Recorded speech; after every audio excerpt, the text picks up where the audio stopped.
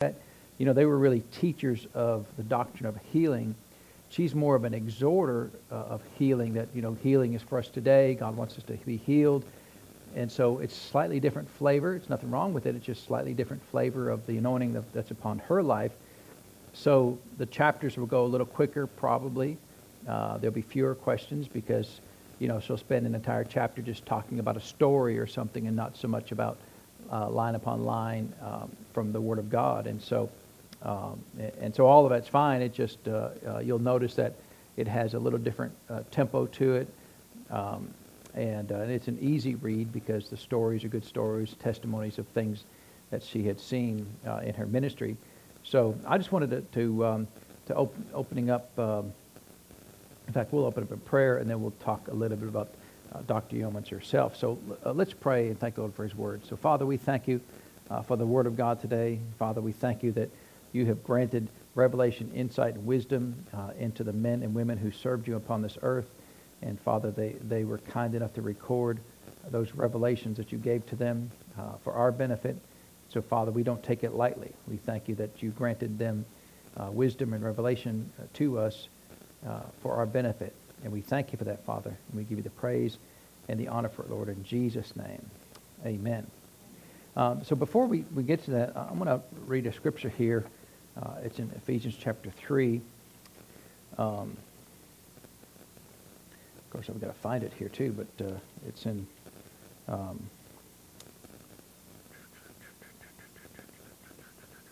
in Ephesians chapter 3. So in Ephesians chapter 3, I want to start in verse 1 here. It says, "For this cause I, Paul, the prisoner of Jesus Christ, for you Gentiles, if you have heard of the dispensation of the grace of God, which is given to me to you word, how that by revelation He made known unto me the mystery." So He made the mystery known to Paul. He did not make it to the Ephesians that he wrote this book to. He wrote it to Paul, and Paul delivered the revelation to the Ephesians. And he said, whereby when you read, you may understand my knowledge in the mystery of Christ, which in other ages was not made known unto the sons of men, as it is now revealed unto His holy apostles and prophets by the Spirit. So, one of the criticisms we had received here in the ministry about Healing School is that we use people's books. And I believe we're doing that because by the direction of the Holy Ghost, so I don't really care what anybody thinks. But it's also helpful to understand about how God sets things up. So the Lord revealed to Paul here that there are things that He knows that He is now delivering to the people at Ephesus. And so unless the people at Ephesus hear what Paul is going to say, they may never get that revelation, right? If the Lord gave that revelation to Paul, and then Paul is supposed to deliver it to a group of people, but that group of people refuse to listen to him, they may never get it. Because if the will of God was to give it to Paul, and then Paul was supposed to give it to somebody else, then that's the way the Lord set it up. And in fact, he says that in verse 5, as it is now revealed unto His holy apostles and prophets by the Spirit. So he's not talking about just the Old Testament, because there were no apostles in the Old Testament. So there are revelations that He has revealed to His holy apostles and prophets, that their job is then to take that revelation and to disseminate it into the body of Christ. And are there apostles in the body of Christ today? There are. Are there apostles in the body of Christ today? There are. And so what will the Lord do for those apostles and prophets that are in the body of Christ today? He will grant them revelation of the Word of God. So it's not new revelation. It's always been in the Word of God. But He'll grant them revelation that it's their job then to go take that and to disseminate that into the body of Christ. That doesn't mean all revelation is only going to come through the fivefold ministry gifts, but some revelation is going to come through the apostles and prophets. And then those apostles and prophets will then deliver that to the body of Christ. So they may do that in spoken word, they may do that in written word, but however they choose to do that, it's then our responsibility to receive that revelation and then to add it to our lives. And so if you say, well, we should never read what somebody else has written, then we're saying, well, God is wrong in that He will only deliver certain revelations to people and not reveal everything to me. Because you're saying then, if you're saying that we should not read books that other people have written, then you're saying God will deliver unto me all the revelation that I need, and he will not deliver that to anybody else other than me. Well, is that what the Bible says? No, he says he's specifically limited here to apostles and prophets. And so even in that, we all get revelation to some extent, but there are certain revelations that God is going to bring through the apostles and prophets. And that's the order in the Word of God. And unless we choose to yield to them, whole moves of God have come about because an apostle or prophet came on the scene. And of course, I think one of the greatest examples is Brother Hagin, because he stood in the office of the prophet and the teacher, which gave him a good mix of the ability then to take revelation, but then also put it together that made it easy to understand and easy to apply to your life. And so, in fact, in chapter 2, in verse 20, it says that and are built upon the foundation of the apostles and prophets. So there is a foundation that the Lord has set in the body of Christ based upon apostles and prophets. So it's not just the apostles that wrote the scripture, because there were at least 25 named apostles in the New Testament. And so it's not just the few that wrote the scriptures. It's also any prophet and apostle that's alive today.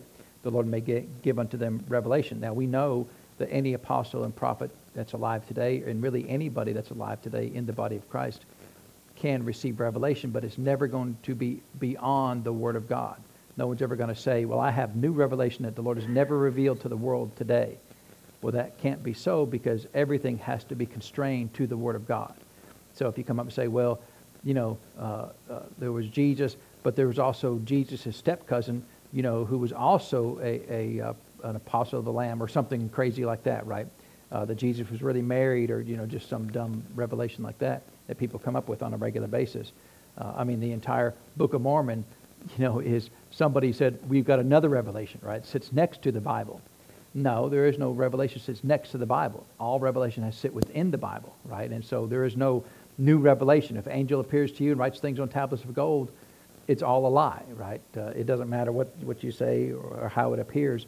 It's still a lie. So all of that to be said is, in my heart, I think it's good and appropriate and helpful for us to go and see the revelation that God has given to other people, and to add, like anything, we eat the hay and we leave the sticks, right? Since I get to pick them, most of these books are mostly hay and very little sticks, right? And so I'm sure there's a lot of books out there that are mostly sticks and probably no hay, right? God doesn't heal, and God doesn't want to heal you. In fact, I've got one in my library that's it's all sticks, and they started from the verse there about how Paul left Trophimus sick at Miletum, and how because Paul left him sick, therefore God may leave you sick. Well, that's all sticks right there, right? There is no hay to take in that at all, right? And so there is a little bit of hay in between all the sticks, right? You have to dig a little bit for it, but so I'm okay with it, amen. And I think the Bible is okay with it. I think I've got Bible for it that shows us, because it just makes walking around sense that it's perfectly fine to read what other people write. But sometimes people come up with dumb doctrines that don't make any sense because they want to have. The reason they do that is because there's such a drive and a need to come up with newfangled ideas, so that you can get a following. And so if you stand up and start preaching against people writing books, that's unusual. And people may pay attention to you because now you've got this newfangled doctrine that you shouldn't read books, which doesn't make any sense, because you want people to hear your new doctrine that you can't write books, which is about people writing about the revelation, the doctrine they got. It's just dumb, right? It doesn't fit, right? Because stupidity never can be addressed by faith. It doesn't make any sense. But so anyway, it's I'm fine with it. The Lord's fine with it. The Bible is fine with it. So all is well. Amen. And so if anybody says something to you about it, just say, bless your heart, right? And so bless them, Lord, right? So this book is called His Healing Power by Lillian B. Yeomans. And so I'm just going to give you just a little bit of background biography about her, because a lot of people don't know about her.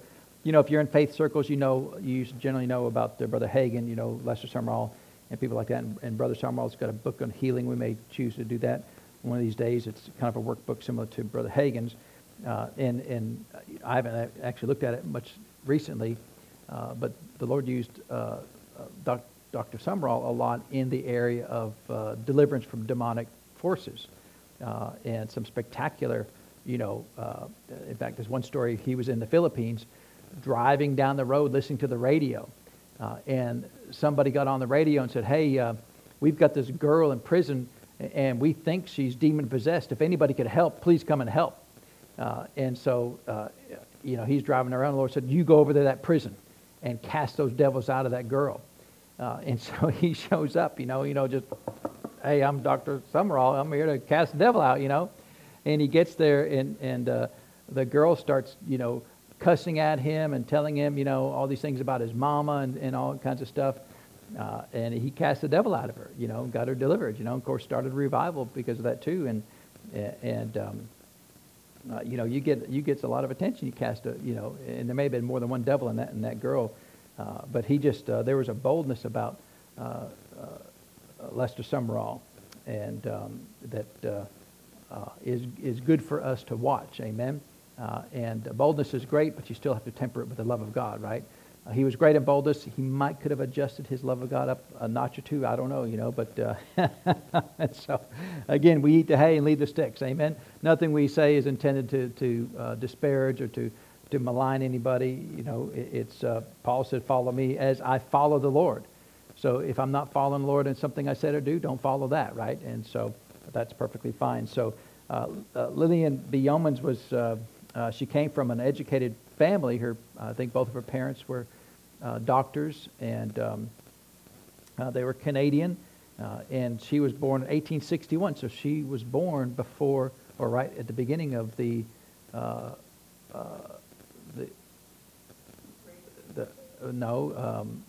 Civil War.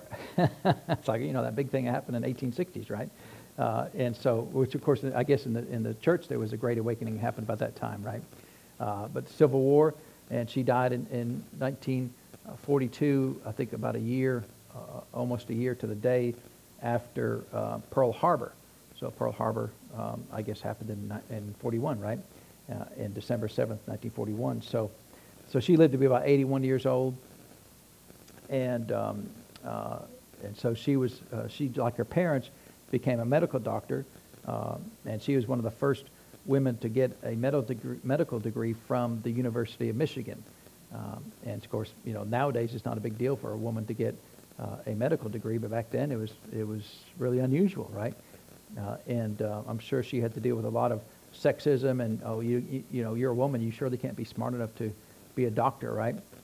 And so I'm sure she dealt with that. But I think her personality would have been just she wouldn't have had any problem with that, because from what I've read about her, she was just this, type A personality. In fact, Lester Summerall said her personality was just go, go, go all the time. And he said she was always the life of the party, just real outgoing. And he had met her when he was about 20 years old. So if you ever get a chance, Lester Summerall wrote a book called Pioneers of Faith. And he had the privilege to know personally dozens and dozens of great men and women of God that did spectacular things. He spent 2 years visiting Smith Wigglesworth in his home around, I think it was World War II. When he was over in England, he was an American, but he was over in England for a period of time. And he would go and just visit Smith, just knock on his door, and Smith would come in, And Smith would say, let's pray. And I was like, okay. And they may pray for an hour, 2 hours. And they say, okay, you can leave now. And he said he's just really gruff like that, but they developed a fondness and a caring for each other. And he said in all those years, those 2 years that he visited him, probably dozens of times, he said he never saw another visitor. You think about that. I mean, Smith was in his 80s, by that time, and approaching the end of his life. And how much do you think he knew and saw? Between 20 and 30 people were raised from the dead under Smith's ministry by the working of miracles and special faith. He'd call their spirits back. You come back alive in the name of Jesus.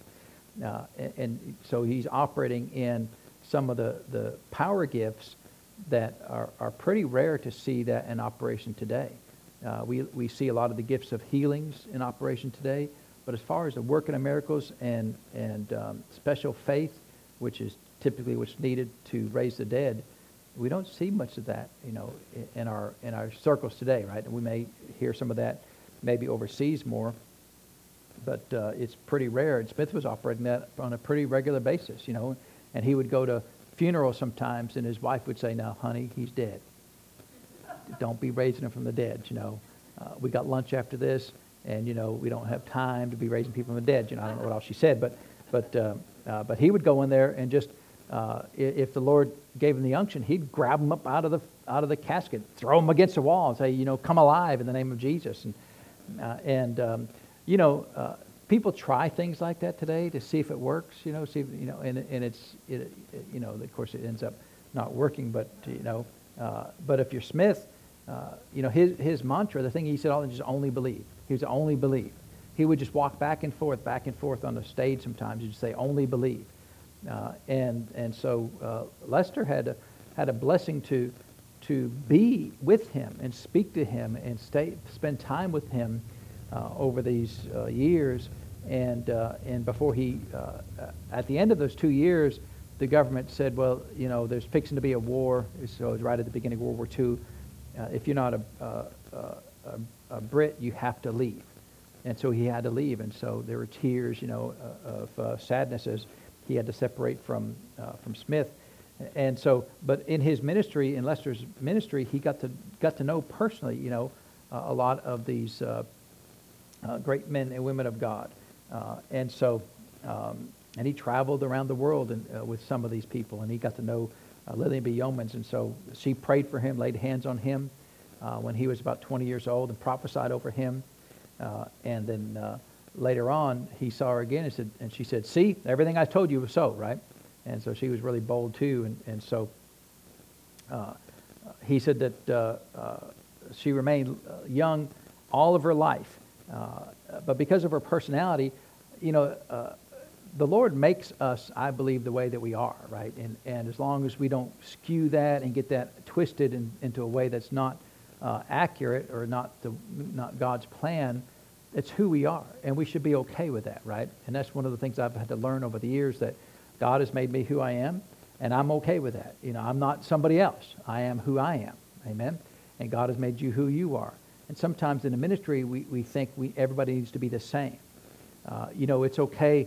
Brother Hagin, he was not the life of the party. He was the guy who sat there in quiet, And I remember watching Brother Hagin on TV one time. They were interviewing him. Now, he's a prophet of God, right?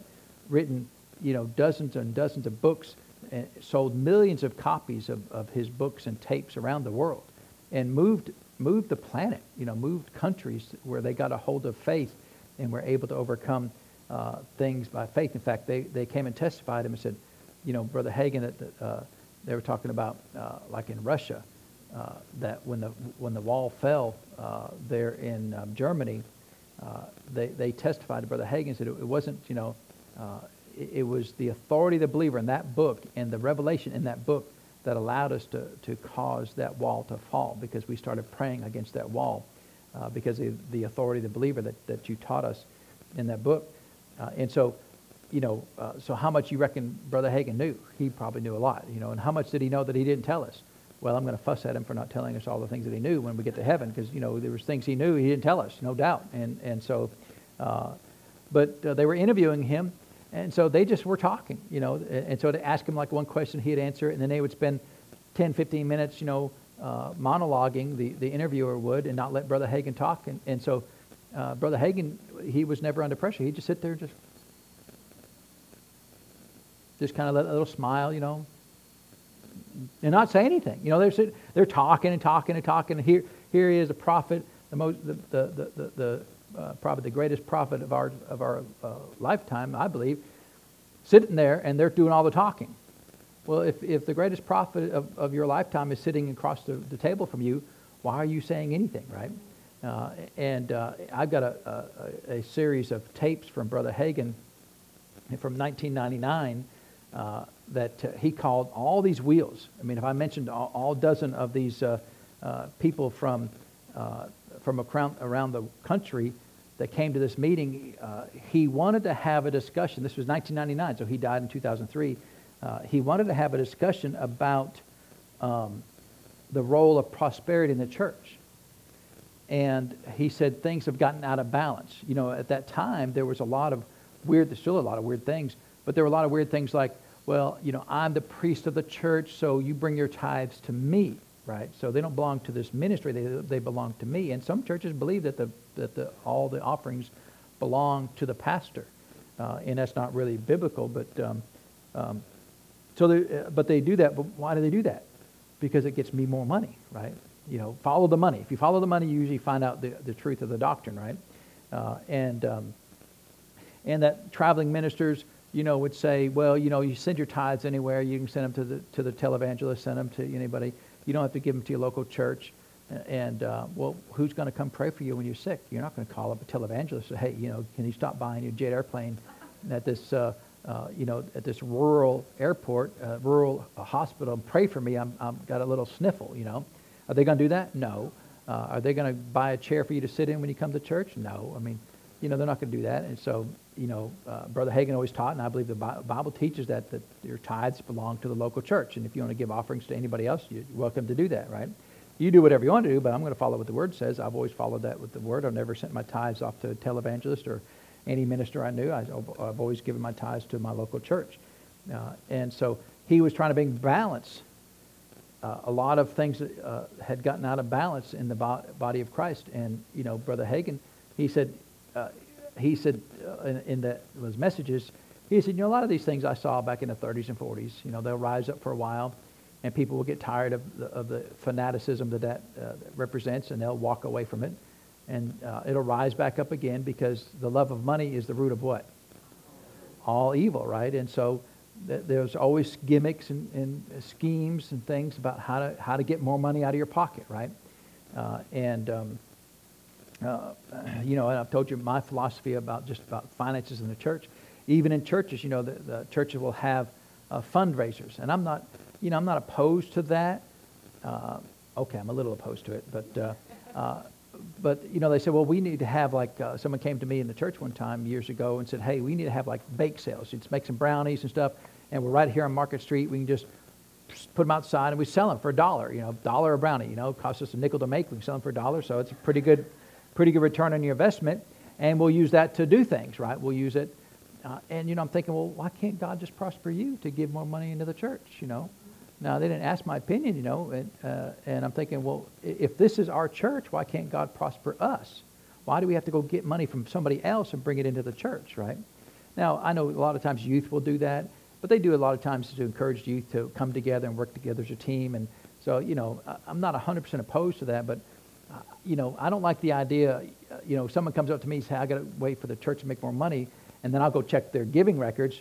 It's like, well, that's why, because they're not giving anything, so they wanted somebody else to give, right? Well, you can get them to go give you money, because I'm not going to give you any money, but go get them to give you some more money, right? And it's like, well, okay, follow the money, right? If you follow the money, then you know. So the reason why they're trying to motivate me to get the guy over there to buy a brownie is because they're not willing to pay the equivalent of a brownie, you know. But anyway, you know, we're not here about prosperity. Maybe, you know, we probably ought to have a prosperity class too, right? We cover, I mean, if we make devils mad for healing, how many devils make the church gets prosperous, right? Oh, yeah. And of course, we're prosperous. I mean, we've paid off. We've got 2 buildings we've paid for, you know, and so I think we're doing just fine, right? So anyway, so he had this gathering together of all these wheels. I mean, you know, big name ministers, right? All of them. I knew all of them, so I'm listening to it, and I started making an observation. You know, he'd say something, and someone would say, you know, Brother Hagin, that reminds me of something that happened to me, you know, 10 years ago. We did this, and this happening. And I'm thinking, why are you talking? Why are you saying anything? He called you to his office. You flew on your private jet to his office. Why are you saying anything? And I'm thinking, this man, you know, he at 1999, he was 82 years old, 1 year older than Dr. Yeomans was when she passed. How much you reckon he knew? How much you reckon he could have said? And so there's five messages. It went over 5 hours or at least in length of time, and all these people are talking. I'm like, what? And you know what Brother Hagin was doing when they were talking? Yeah, I mean, I couldn't see him because it was audio, but I could see him, because I know I've known Brother Hagin long enough to know he just let him talk, let him talk. And that was it. Now, if it was Lydia Yeomans, she'd be like, shut up, I got something to say, right? Or if it was Dr. Sumrall, he just probably cast the devil out. We got a talking devil, I'm going to cast that out of you, but Brother Hagin, he just. I tend to be more like Brother Hagin. I could sit in a room, and everybody talking, me not say anything. I'd be perfectly fine with that, right? But she wasn't that way.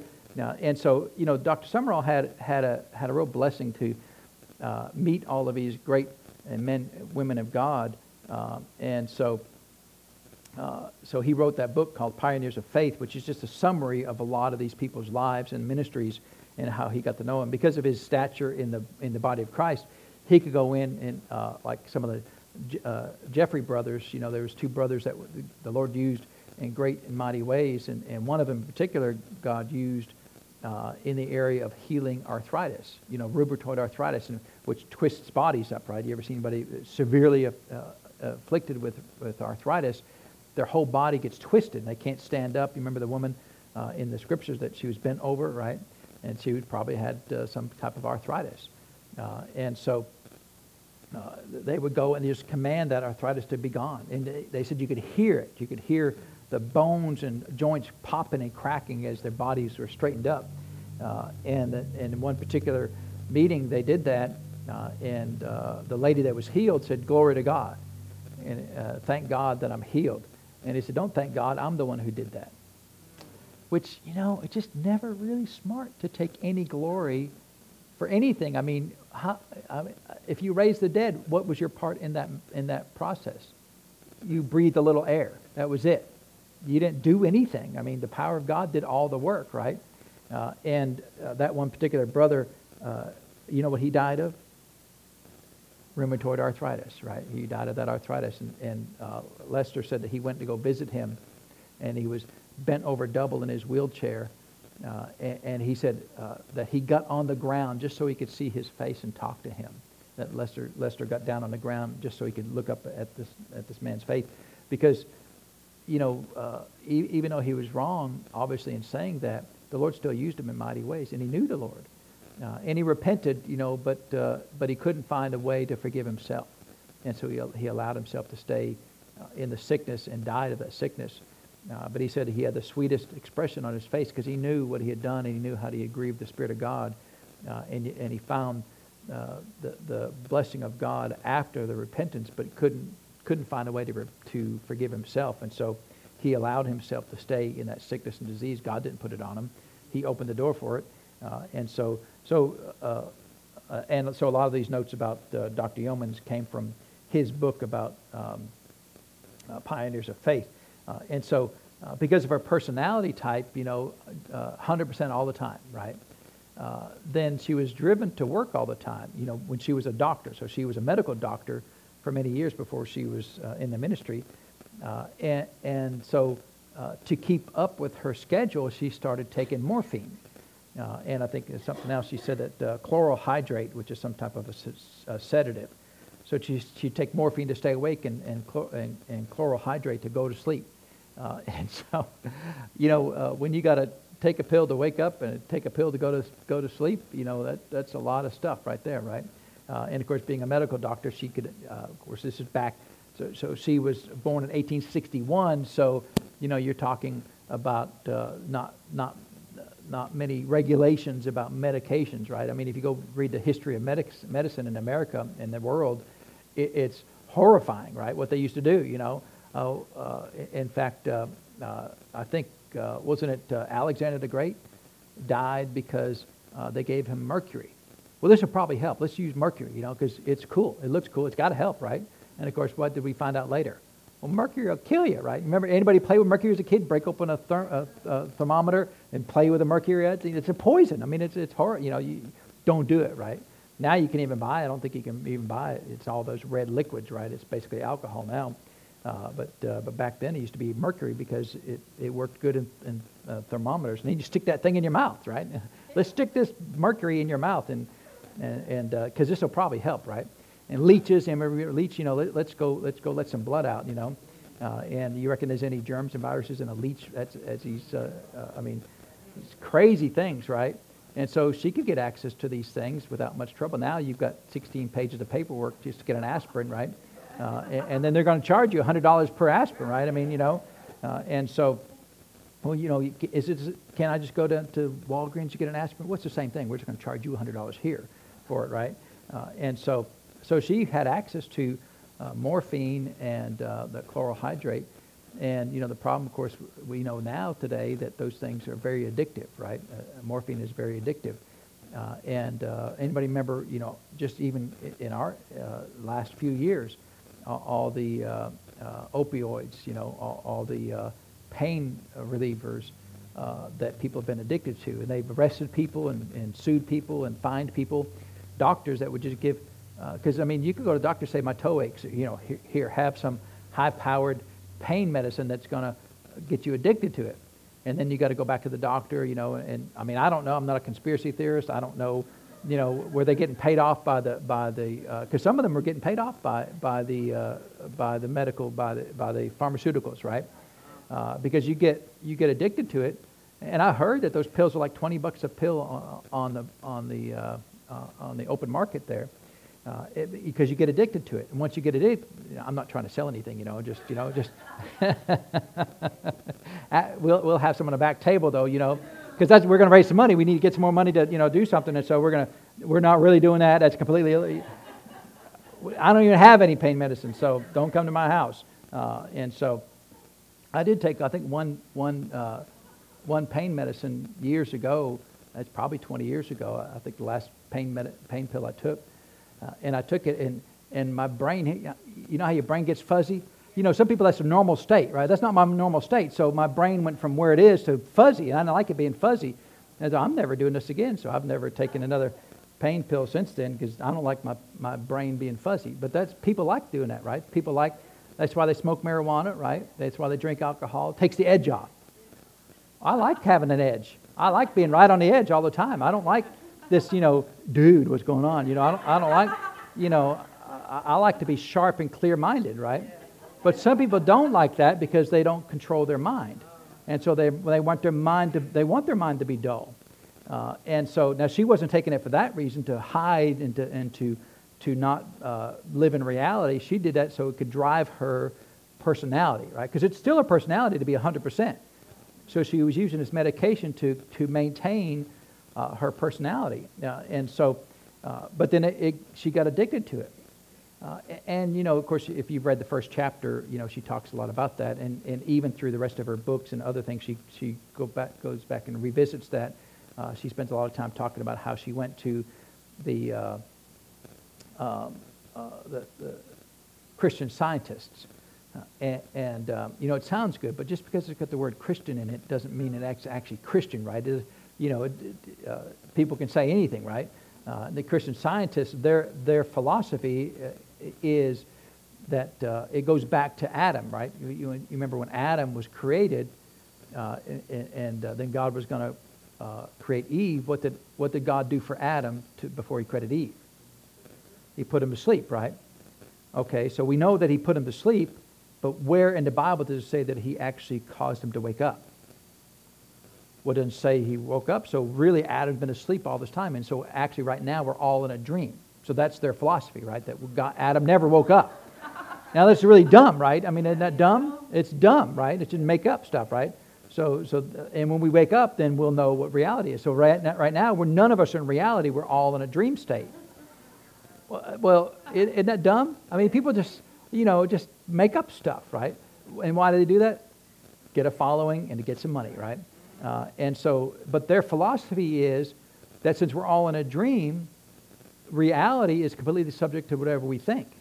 And so, if we have a pain, then all we have to do is just, okay, then I don't have a pain, right? So I just change the reality by what I think, and that's basically the philosophy of the Christian Scientists, is that since we're all in a dream state, we're all in an unrealistic environment, that we can just change what we think, just like in a dream, right? If you're having a dream and the monster's chasing you, you can just, there's no monster, right? And of course the monster goes away because it's your dream, right? And so she got involved in that too, right? She got involved in the Christian Scientist because people are always looking for an easy way out, right? They're always looking for, well, when I say easy for faith, right? It may be super difficult in the flesh, but we're okay with that. And that's been always an odd thing in reviewing a lot of these things, that people a lot of times will go to the ends of the world in the natural realm to try to find something that if they could just spend a little time in the spirit realm, they could get it. But in their mind, obtaining faith is way more difficult than swimming an ocean. And so because they don't want to spend the time in the Word of God, and really the root of it is they don't want to submit to the Lord. So they want to do what they want to do, how they want to do it, and not submit to anything, and they will spend whatever money they have to still maintain their free will to not yield to the Lord, and they'll do that for many times, and so, but then sometimes then you get like Dr. Yeomans, and it wasn't so much that as it was, I mean, she did have some general doubt and unbelief, but it was more that she just didn't know, and so she got addicted, went to the Christian Scientist, they tried to help, so it's not real. Your addiction is not real because you're living in a dream state. So just change your mind, and then it'll go away, right? Now, see, that's different than what the Bible tells us to. James tells us to resist the devil, right? So we're not saying, see, the Christian Scientists, they flip Romans 4:17, right? In fact, I guess we just read that Romans. We know that verse there, right? So they flip the Word of God. In Romans 4:17, at the end of the verse, it says, talking about God, that God calleth those things which be not as though they were. So the Christian Scientists flip that verse, right? They call those things which be as though they were not. Well, I'm not really addicted to morphine, right? So they're denying reality. And so the Lord does not deny reality. He supersedes reality with faith. So the Christian Scientists try to change reality by denying reality, which is kind of a catch-22, right? But that's not how the Lord operates. So James tells us that we can just resist the devil and he'll flee from us. So we recognize, we acknowledge the devil is there, and we say, but we're choosing to not yield to that. And so you can do that with symptoms. You can do that with sickness and disease. I resist the sickness and disease. You're not denying the reality or the existence of the sickness and disease. You're just denying its continuing operation in your life. And so they told her, if you can just get your mind renewed enough to the fact that this physical world is a myth, then you just change it, right? Which is, what's amazing to me is that more than one person believed that. Because there'd be no Christian Scientists unless two people believe that philosophy, right? I mean, people have crazy ideas all the time, but nobody follows them because they're crazy ideas. But somehow, because somebody maybe in a suit and a tie said it, or somebody flashy, or somebody with money says these things, I mean, then you got Scientology, right? I mean, crazy, I mean, that's just made up stuff, right? But you got all these highfalutin Hollywood people that are following this philosophy, right? I mean, Book of Mormon, I mean, I've always, I'm not mad at anybody, but I think these super educated, high-powered people follow after Mormonism. It's like, have you ever actually read the Book of Mormon, And I mean, the weird stuff that's in there? Or it's like got to do with anything. But people follow it because people are always looking for an easy way out, looking for a way that I don't have to submit to God. I can do whatever I want to, and using your tricks over here without submitting to God, I can still get what I want. And the Lord says, you can have everything that I have. I just want you. I want your life. You have to call me Lord. And that's a great struggle of mankind. We will do anything we have. We will do anything that the world tells us to do, as long as we don't have to call anybody else Lord. As long as I get to call myself Lord, I'll do whatever you tell me to do. And that's really the issue. Is men do not want to submit to the Lord. Men want to be their own God. And the problem is when they die, how well you think it's going to work out for them? well, I'm my own God. And the devil will be like, get in line, buddy. You're a long line of false gods, right? Me being the chief one. And so I don't know how many years she was under that addiction to the morphine, but it says in 1898. So by that time, she's 37 years old.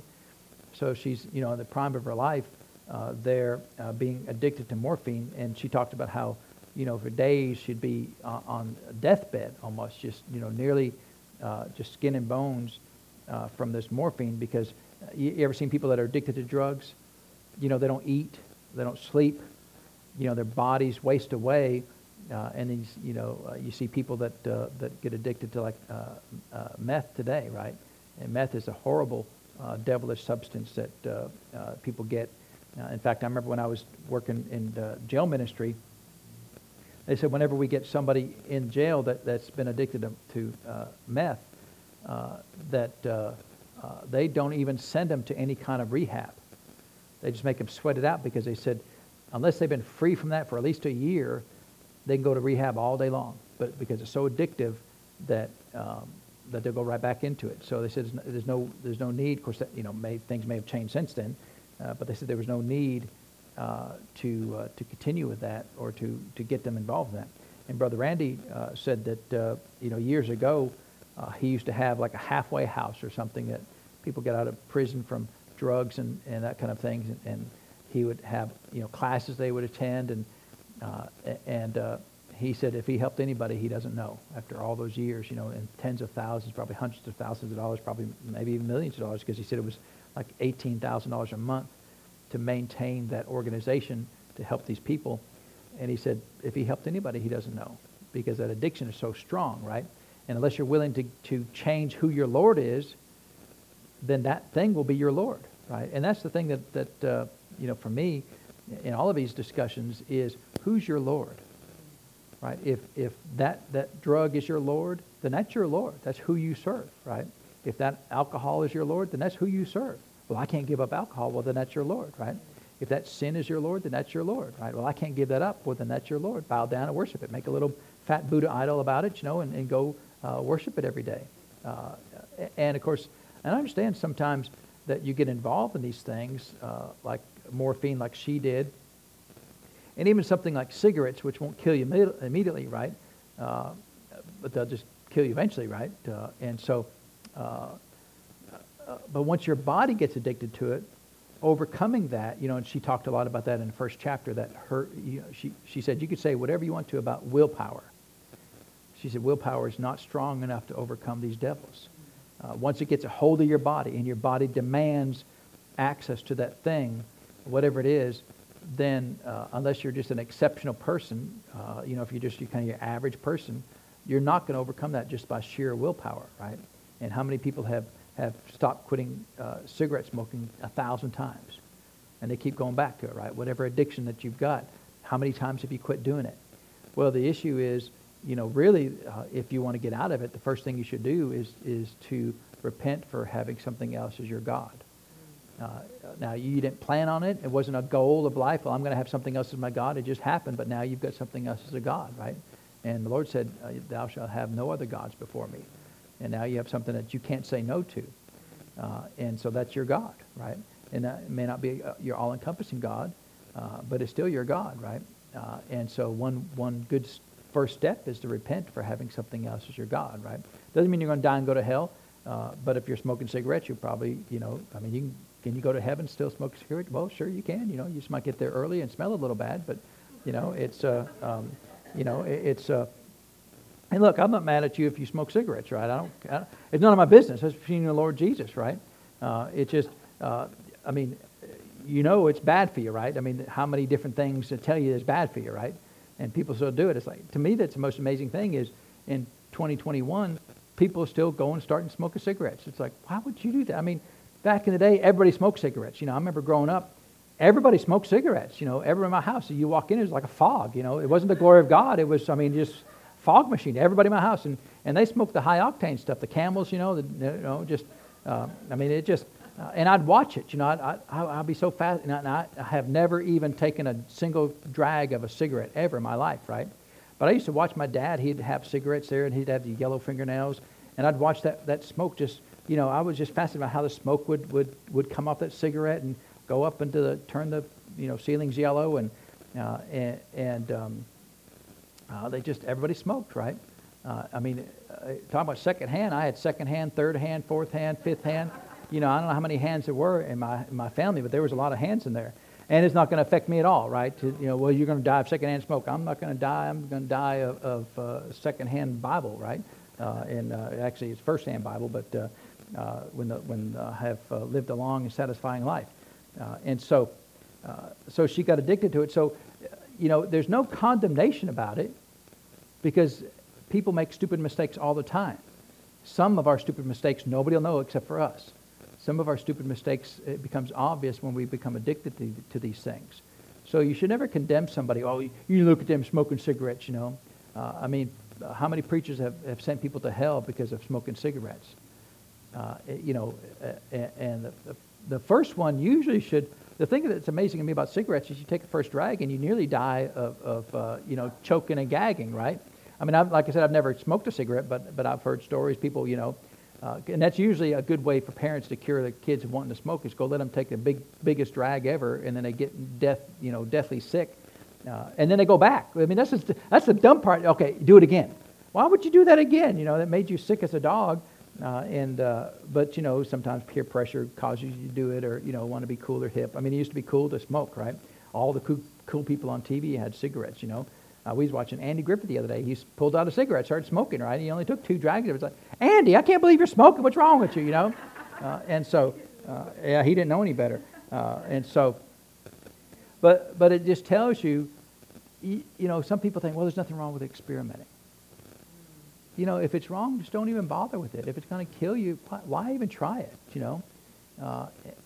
that's the thing that, and that's really, for me, growing up, I wasn't born again or anything. I just looked around and go, wow, you guys all smell bad, and all you smokers, and you spend, you used to be like $2 a cigarette pack. There's 20 cigarettes in a cigarette pack, so it's like 10 cents a cigarette.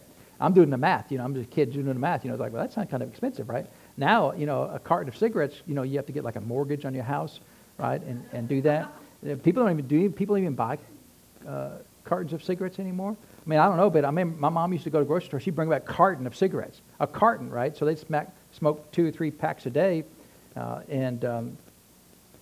nowadays it costs who knows how much money. I'm not really up on my economics of smoking anymore, but it was expensive. It's expensive to do these things, right?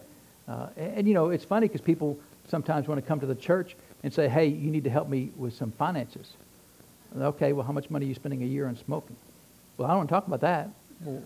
Well, but you want me to give you money, but you're spending hundreds of dollars on smoking every year, right?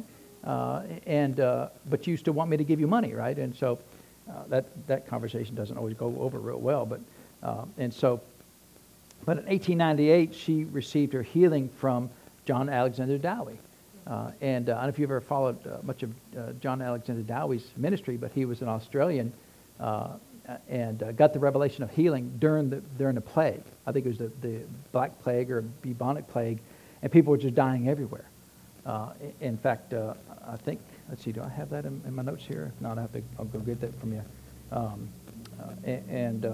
wrote down, maybe it was in our, let me see if I can find it here real quick. Look up in that quotes of value, see if there's one from John Alexander Dowie there, that he said something. But basically, the doctors were saying, hey, isn't God strange how he operates?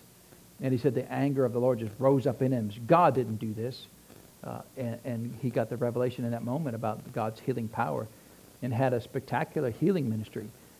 But he suffered a lot of persecution because of that. Is there anything in that? Yeah, okay. I'll have to find out about the story about John Alexander Dowie, about what he said about that. But just anger of the Lord rose up about how people were saying that God is putting this black plague on people. And so he started there in Australia and then ended up going all over the world. and eventually settling in the United States, in Illinois, right, around Chicago area. Anybody ever heard of Zion, Illinois? He established Zion, Illinois, and he created a city, and it's supposed to be a utopian city. But the problem with that, as soon as you get people involved in it, it becomes terrible, right? And so, I mean, you can go to Zion, Illinois now, and I'm sure there'll be almost no mention of John Alexander Dowie, who's.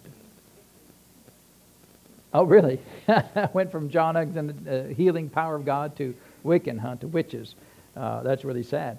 And so, but you know, at the end of his life, he got really crossways with the Word of God. Started thinking he was Elijah. You know, he wore this big funny Elijah hat. You know, I don't know where you go to get. I mean, is there like an Elijah hat store? I don't know, but he wore this big hat. You know, kind of looked like the Pope, and started saying he was Elijah, and really got off in his doctrine.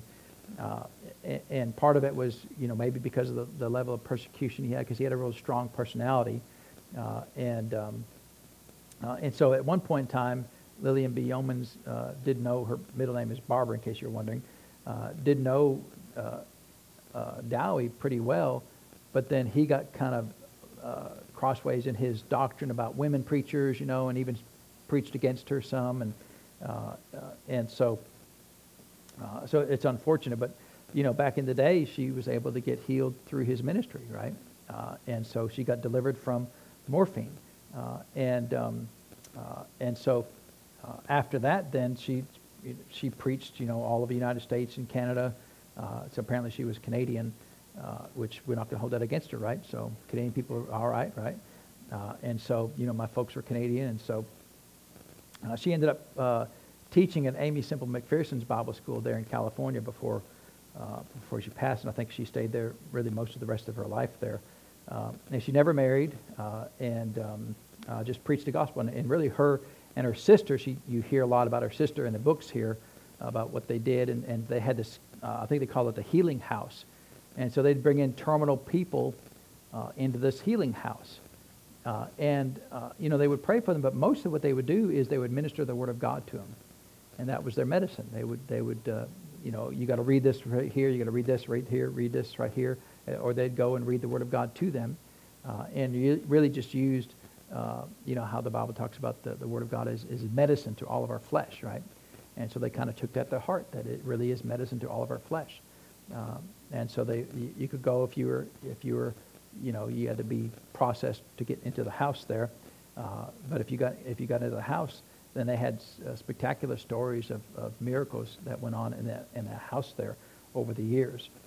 And so now, so she died, 1942, right? So she was a doctor in the late 1800s, early 1900s, and of course, once she got fully delivered, she didn't really practice medicine after that. She was mostly in the ministry, but she used her knowledge of medicine to help people a lot. And so, how much more do we know about medicine than she knew, you know, 120 years ago? Probably a few things, right? So you'll see a few terms that she says that we don't really use those terms anymore about different types of sicknesses and diseases, and even her understanding of some medical things. You know, we might have more understanding nowadays than she had, you know, 120 years ago. And so, you know, take everything she says, you know, with a grain of salt. You know that well, you know, might not want to do that today, right? If she's not really giving any medical advice, but she does mention some things that help people or worked out, you know. But how many of us knew about cod liver oil growing up, right? You know what another name for that is, right? Snake oil, right? It cures everything, right? And you know, you could only sell it in a wagon, right, being pulled by a mule or something, and so there's a lot of those remedies like that growing up that you know, you don't ever hear about anymore, right? What were some other things like cod liver oil, and there was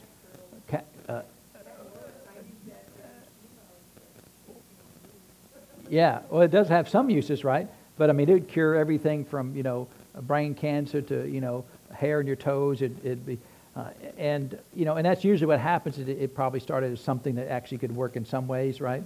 But not for everything, right? So anyway, so just be aware that, you know, she is a medical doctor, and she does talk about some medical things, and some of those things I mean, she even talks about tuberculosis, right? Of course, now tuberculosis is essentially cured, right? I mean, you still hear about it on a rare occasion, but back then at her time, you know, they didn't have cures for polio, no cures for tuberculosis, right? No cures for a lot of things. And we've got the cures for all of these things, right? Smallpox, chickenpox, all those vaccines that we've got now. So we've really gone through a lot of those things and cured a lot of those things, and they're not even an issue anymore. But they were still dealing with them in the late 1800s, early 1900s, right? So just be aware of the context of that as we go through the book there. But she has a lot of good things to say. So that's just an introduction to her. She was well known in the circles of faith, traveled all over the country, really mostly in North America, and had a great healing ministry. And like I said, her book is more of a flavor of an exhorter, of somebody who believes in healing. And, you know, she's not going through a bunch of Greek and Hebrew stuff. She's not going through, you know, she doesn't have 27 scriptures for everything she says. She just maybe reference one verse and then talk a lot after that, right? And that's fine, right? There's nothing wrong with that because that's her revelation of what the Lord has spoken to her, amen? And so we'll continue on in that. Next week we'll start on the very first chapter there about healing from heaven. So that's the first book of the 4. And like I said, these chapters will typically go quite a bit faster than with Brother Bosworth's book. And so we may get through this whole book a lot quicker. We'll see how that goes. Amen. No promises at all, of course. All right, and then we'll get a study guide for you out just as soon as we can on that as well. And so let's pray and thank the Lord for His Word today. So Father, we thank You for the Word of God, and Father, we thank You for blessing us and increasing us. And Father, we thank You for the things that You've shown men and women of old, Father, that You have spoken to them by revelation, and they wrote the words, precious words from heaven down for our benefit, for our admonition, Father. And so, Lord, we can take the revelation that You gave to them and apply that to our lives. And so we thank You, Father, for the great amount of information that You gave to these people, Father, for our blessing. And we thank You for that, Father. We give You the praise and the honor for it, Lord, in Jesus' name. Amen. All right, praise God. Well, is the Lord good? He's good. So I think you'll enjoy these 4 mini books here, and we'll get a lot out of that. And you know, some of that has gone through things. You know, it's not required for me to become an addict to help addicts, right? And so there is a fallacy sometimes in the body of Christ that unless I'm an addict, I can't help addicts, right? And so poor old Jesus, He was unqualified to help anybody. How much sin did He ever live in, right? None. How much sickness and disease did He ever walk through? None. How much sin did He ever commit? None. So then He couldn't help anybody, right? No, that's not true, right? And so, you know, I know sometimes people go through tragic things in their life, and they think, well, because I've gone through that, now I have to help other people that have gone through the tragic. That's why Brother Randy got involved in those things, to help drug addicts and thieves and robbers, because he was a drug addict and a thief and a robber, you know. And he found out, you know, this ain't going so good, you know. And so, because that's what the world says, you know, they put you in a box, amen. And you know, to be honest, we'll get ready to receive the offering here in a minute. And to be honest, people have kind of implied to me, because I wasn't a big smoker growing up, you know, that I can't help people that are smoking. Well, Danny, so, right?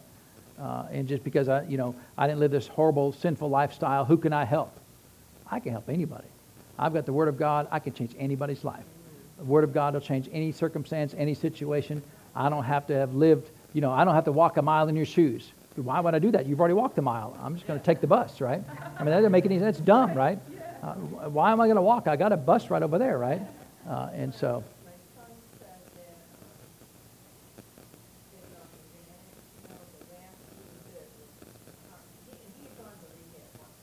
Yeah.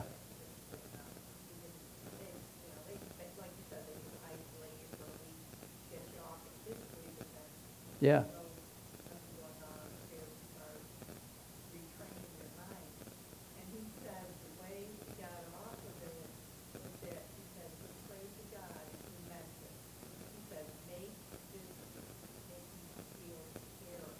Yeah. I don't have any desire for Right. it. And he said, and I didn't make my body reject it. And, I've heard plenty of stories like that where people have prayed, Lord, make my body reject this thing, right? Have a negative reaction to this thing, and that will help motivate you to stop doing it, right? And so come ahead, Mr. Jared, and receive the offering. And, the other day I was working outside, and I was just sitting there talking to somebody, and this wasp came over there and landed on my thumb and stung me, which is really disrespectful, right? And so it didn't survive the rest of the day, right? But as I was talking to this person, they said, well, let it come out. I know there's a bad word in there wanting to come out. I said, there's no bad words in there to come out. If there's no bad words in there to come out, then they don't have to come out, right? I'm not suppressing the bad words. And the thought never crossed my mind, to say blankety blank, blank, wasp. Really what I'm thinking is, how dare you? I'm a child of the living God. You are way out of order, stinging me, You can sting that guy over there, but, it's not going to sting me. And so, he was disrespectful to the authority of the Lord and paid the price for it too, and so, yeah. So anyway, you can get to a point where it's not on the inside of you, right? And so I don't have to have been a big cusser to help people that are cussed, right? Because that would be unbiblical. Amen. I have the power of God living on the inside of me. So we'll pick that up next week. Be blessed. Have a wonderful week in the Lord, and you're dismissed.